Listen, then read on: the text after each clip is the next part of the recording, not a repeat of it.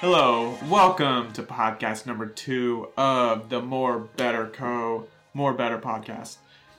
Today we're talking more about language. It's a little part 2 of what we did last week. So we're talking about language, systemic racism, and the loadedness of that term. A little bit of a little tussle that I got into over social media, voting, being empowered, and changing the world by stepping out of conversation and actually doing something. I hope and I know you're going to enjoy this podcast and gain new perspective, gain new sight on what to do and how to go about your life and loving people. So thank you for listening. Have an amazing listen or watch. All right. Welcome back to another episode of the More Better podcast. This is a little bit of a part 2 on my previous one, talking about language and things like systemic racism and the race conversation that's going on today. Yeah, there's just a lot of stuff we can dive into in this topic. But there's been a few things that I've wanted to hit on a little bit more in regards to how the church handles some of these things. I ran across an account recently that's doing a conference this week, and they're talking about race and racism, systemic racism in America, and how we as the church can come together and end oppression in America. And so that's kind of their biography, their description of the organization. They have speakers, handful of speakers speaking every day, talking about race in America was yesterday, I think, or race in the church, history in the church, something like that. Talking about like MLK and the marches back in the day. And then they're also going to talk about, the prison system and being allies, stuff like that. Anyways, I got into a little tussle on their account because they posted something that I was just totally not in agreement with. And they're hating. They basically put up this post. It's gone now, but for the sake of this conversation, they labeled some conservative commentators, and they said that these people denied racism, and that what they said was basically not truth, discrediting them, and basically telling people not to listen to them. There was a lot in the caption of this post, but that was the essence of the post, and I basically just responded saying, these people, I know at least for 2 of them, have never denied that racism exists.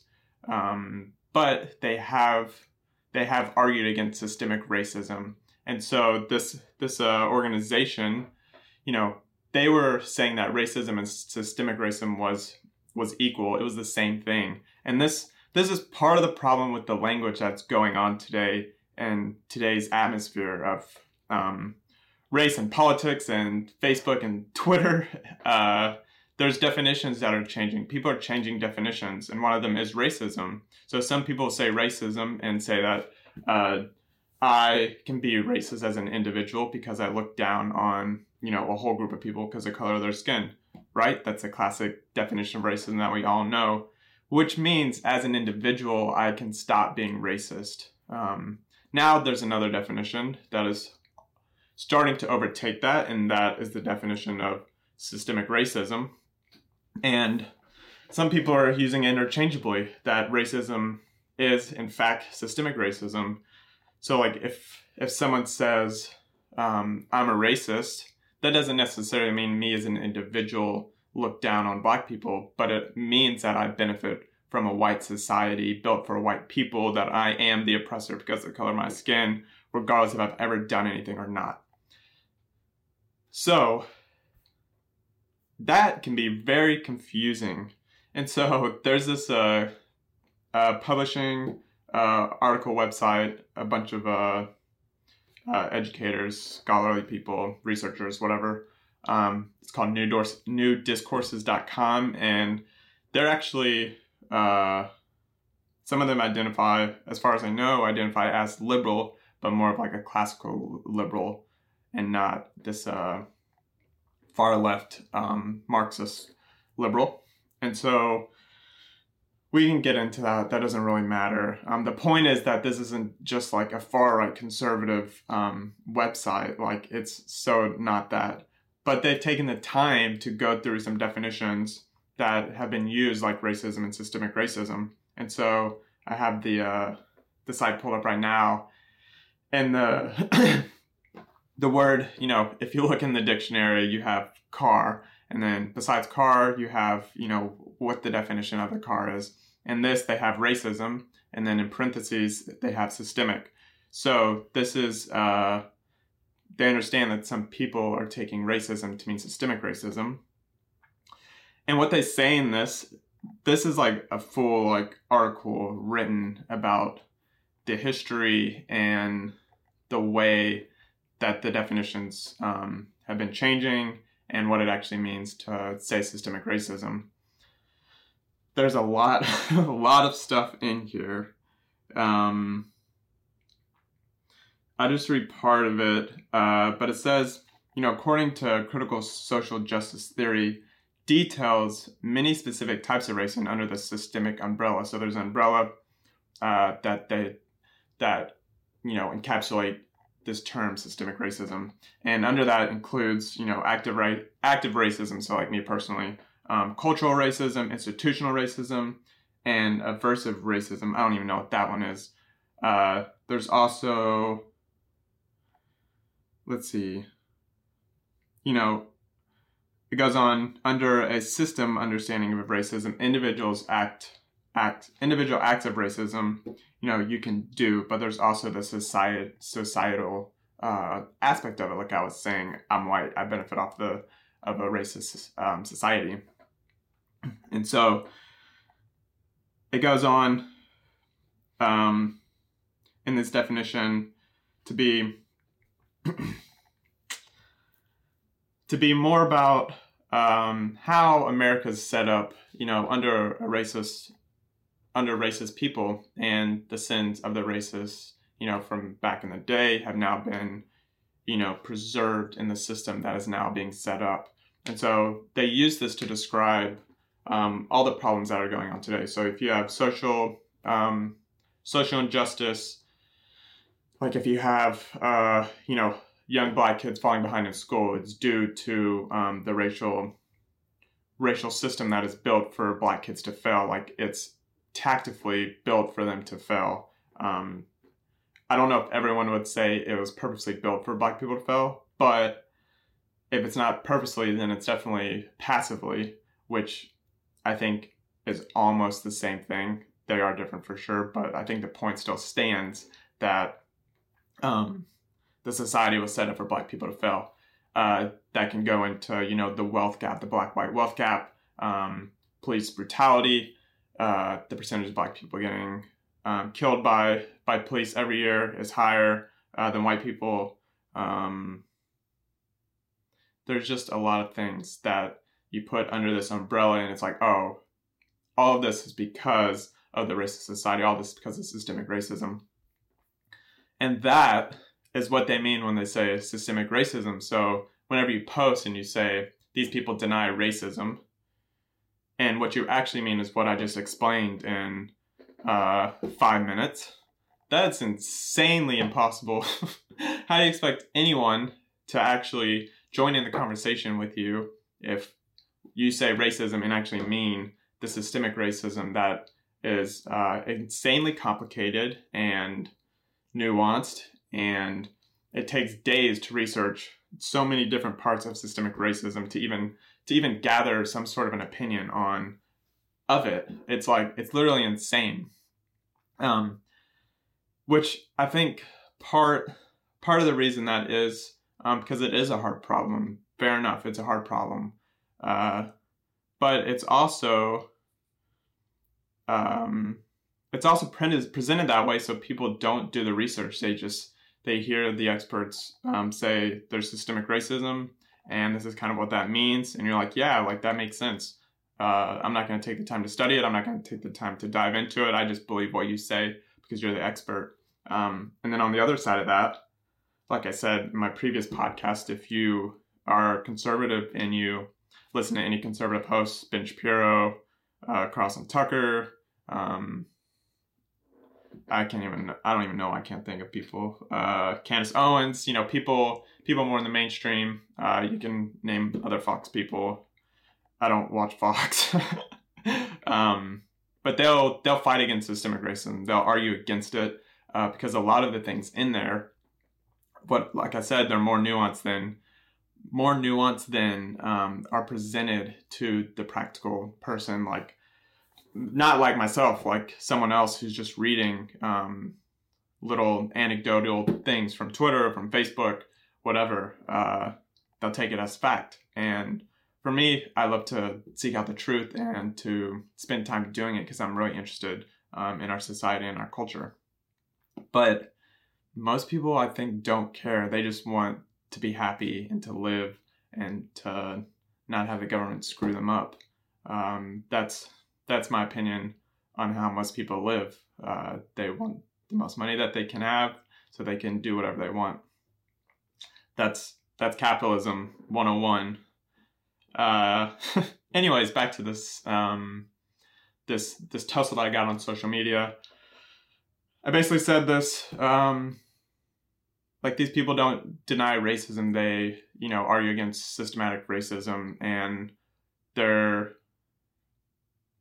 side of the story is that if you don't believe in systemic racism, I actually have another post or a post here. Let's see. Shared from some other lady that I thought was really interesting. If you still don't believe, this is what she said in one of her posts.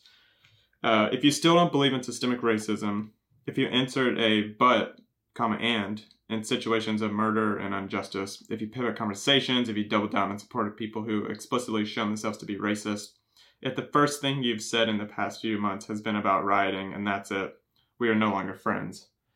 And the first response I had was basically that.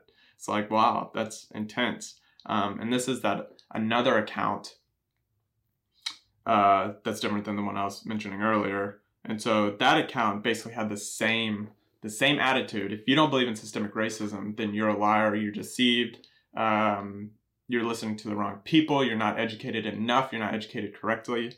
And there's no room for discussing this. There's no room. And the huge problem I have with that attitude is that, especially with this one organization, was that they're a Christian organization talking to church people and saying that it's not political at all. It's not biased at all. It's just facts. It's just factual. And basically in response to a couple of people, me and someone else who got banned from the page, we're saying it's important to listen to other people. It's important to listen to other educators, other commentators, economists, professors, philosophers, people who run schools, people who run organizations. There are so many people out there that don't agree with the narrative of systemic racism. And I don't agree with it fully either. Like, I'm not going to go through all of that because it's a lot. But this notion that we're stopping conversation to try to say that something's factual, especially in a faith community, is complete crap. Like, you should not shut down voices because you think that what you believe is factual and what someone else believes is not factual. And that's pretty tragic. That's really tragic in my perspective. And I have nothing against this organization besides that. But I listened to some of their stuff last night, and I'll probably listen again tonight just to see what they're doing, because I'm still learning just like anyone else is learning, and I don't have everything figured out. I want to know more information. I want to read more research papers. I want to read more more articles and more books and talk to more people. Like, that's part of the reason why I'm doing this. Yeah, like it's a learning process for everyone. So let's not just shut people off because they disagree on this super dramatic term, systemic racism, that is so loaded that you can't even have a conversation with someone until you define what you mean by systemic racism. You can't, you hardly can get anywhere in a conversation without defining it. And I want to bring up another point. There's a book going around called White Fragility by, I think her name is Robin DiAngelo, something like that. Anyways, this book has been recommended to me by my company, a huge, ginormous company. It's been recommended by people at the church. It's been recommended by everyone all over the internet. It's like one of the top selling books right now. That, as well as another book called How to Be Anti-Racist by Ibram X. Kendi, something like that. Anyways, I have not read either books, so take this with a grain of salt. But the premise of both of these books are centered around, whiteness, the systemic racism narrative, and especially with white fragility. I'll talk about this, white fragility, and then the anti-racism.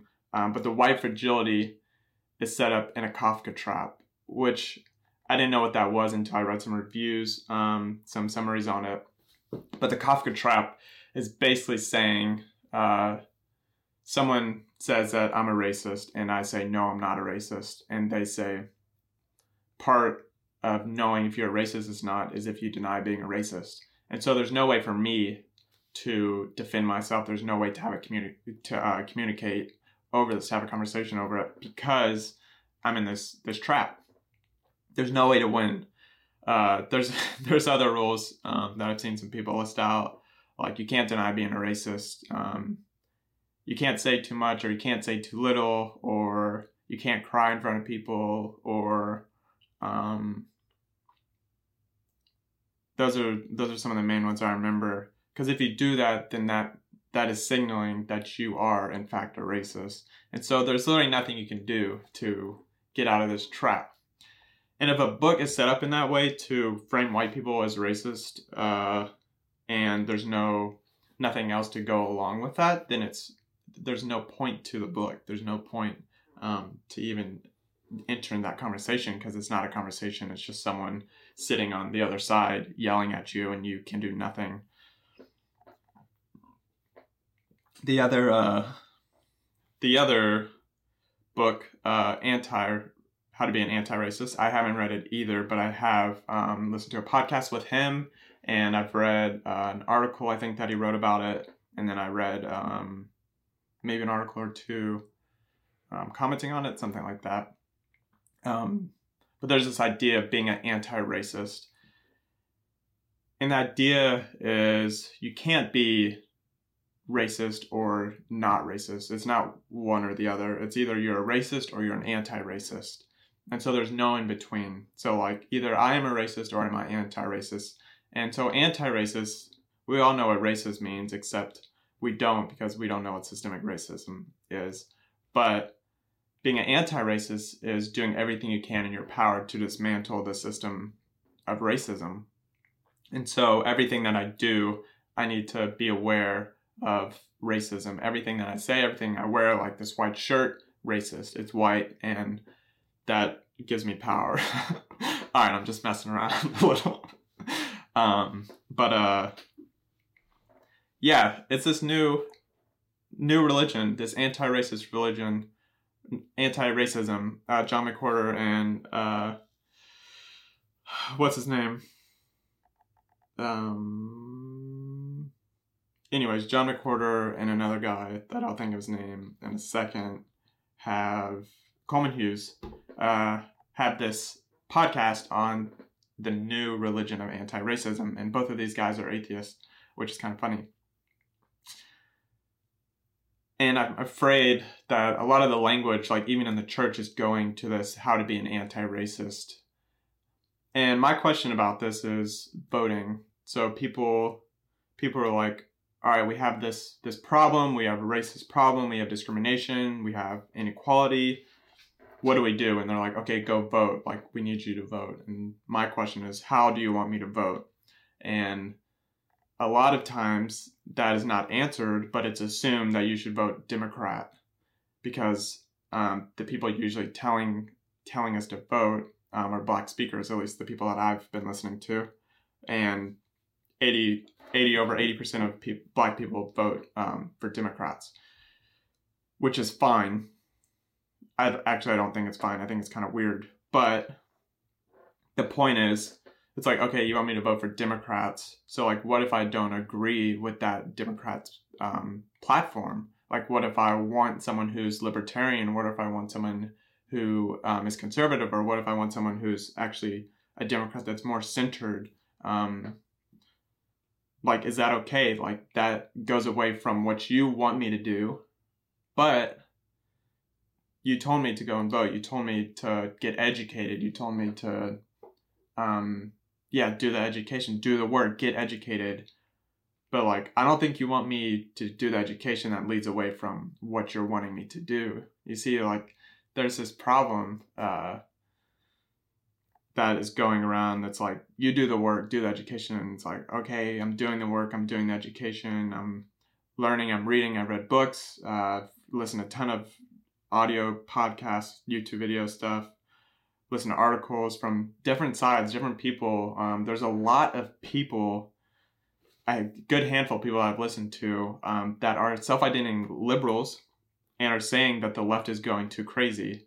Like, that's very interesting. Like, I've listened to people on the right for a while. Like, I grew up conservative, but like, I didn't really know anything until I started getting interested in this stuff, which wasn't really until the 2016 election. And I listened to Ben Shapiro a ton, but him and a few other people that are not super mainstream, I guess Ben is kind of mainstream now, have always, this is the part that I appreciate, they've always taken the time to comment on people on the right that are just bonkers, too far right, the racist, the alt-right, the ones that are, just only about guns and hate Jews and hate Black people, whatever it is. They've always commented on those people. They've always looked at their own group and what they're part of and gave critique on it. But the people on the left that I've kind of been around, they've never done that. But now I'm seeing some of these people actually do that. I'm not saying that they hadn't done that before, but now that I'm paying attention, I'm seeing that happen more and more. And there was a thing actually released today on Twitter from a group of liberals, and they signed this thing that was like, a lot of this stuff is going too far with language, with Marxist ideology, with shutting people down, silencing people just because they don't agree with the same thing. And so they're actually critiquing the people on the far left. And so I think that's amazing. That's cool. Like, we should be able to critique our own, where we're standing in our groups, and we should be able to, converse across the aisle. We should be able to converse with everyone, because that's important. That's how we get to where we're at. That's where we, grow and we learn and we, do something with our lives. And so, excuse me. I don't have any water up here. I can drink some old coffee.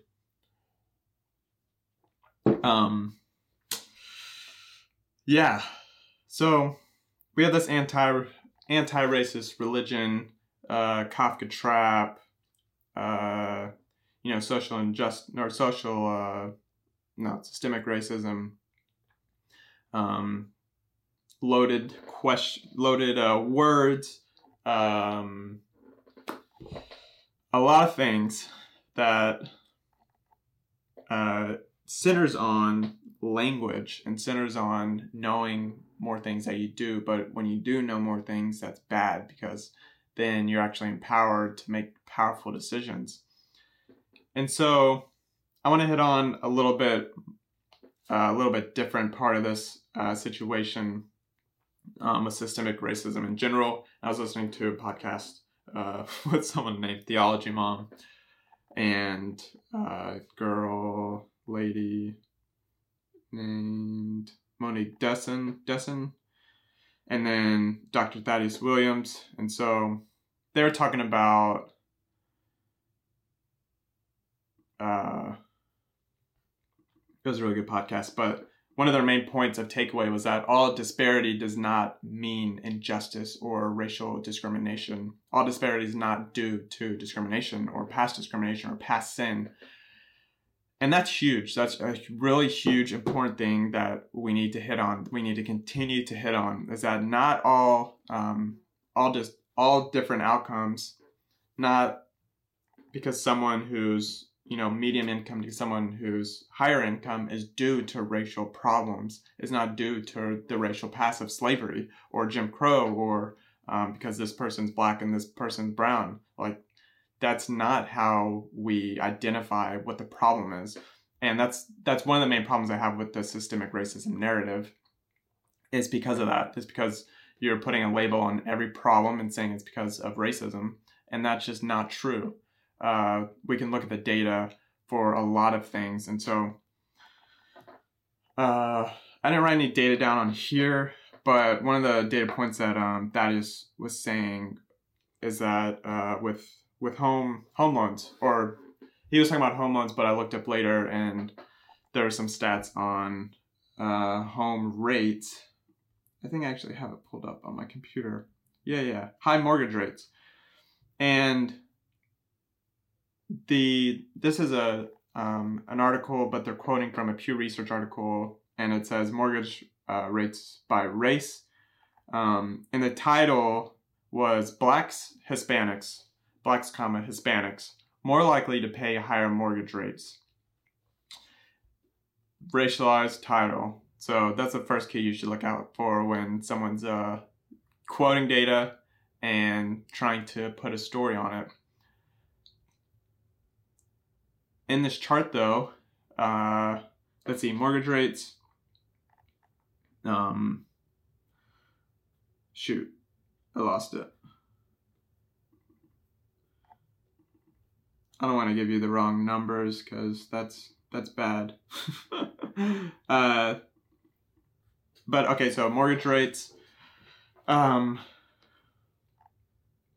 So it is true that Black people are going to pay higher mortgage rates in general. I can't give the percentage because I forgot where the number is. Anyways, they're going to pay higher, and then Hispanics are around the same, and then whites going to pay a little bit less, but Asians are going to pay even less than that. And so we have this scale of, Asians pay the least, then whites, and then Hispanics and Blacks pay more. And instead of saying Black and Hispanics are more likely to pay higher mortgage rates, why wouldn't the title say Asians? If you're Asian, then you would pay the least amount of mortgage. Like, or like he has some examples on here. Being an Asian can get you a lower mortgage rate. And he has this, although Asians need higher grades and test scores to have the same chance to get into university, at least Asians get to pay lower mortgage rates. And so the point he's making on here is that, Pew is putting out titles that make it seem like there's this huge gap. But in reality, it's actually not a racial thing because Asians are getting the lowest rates. It's not white people getting the lowest rates. And so the question is why? Why are Asians getting the lowest rates? Is it because they're Asian? I don't think so. But does it mean that racial discrimination doesn't play a part in it? No, it doesn't.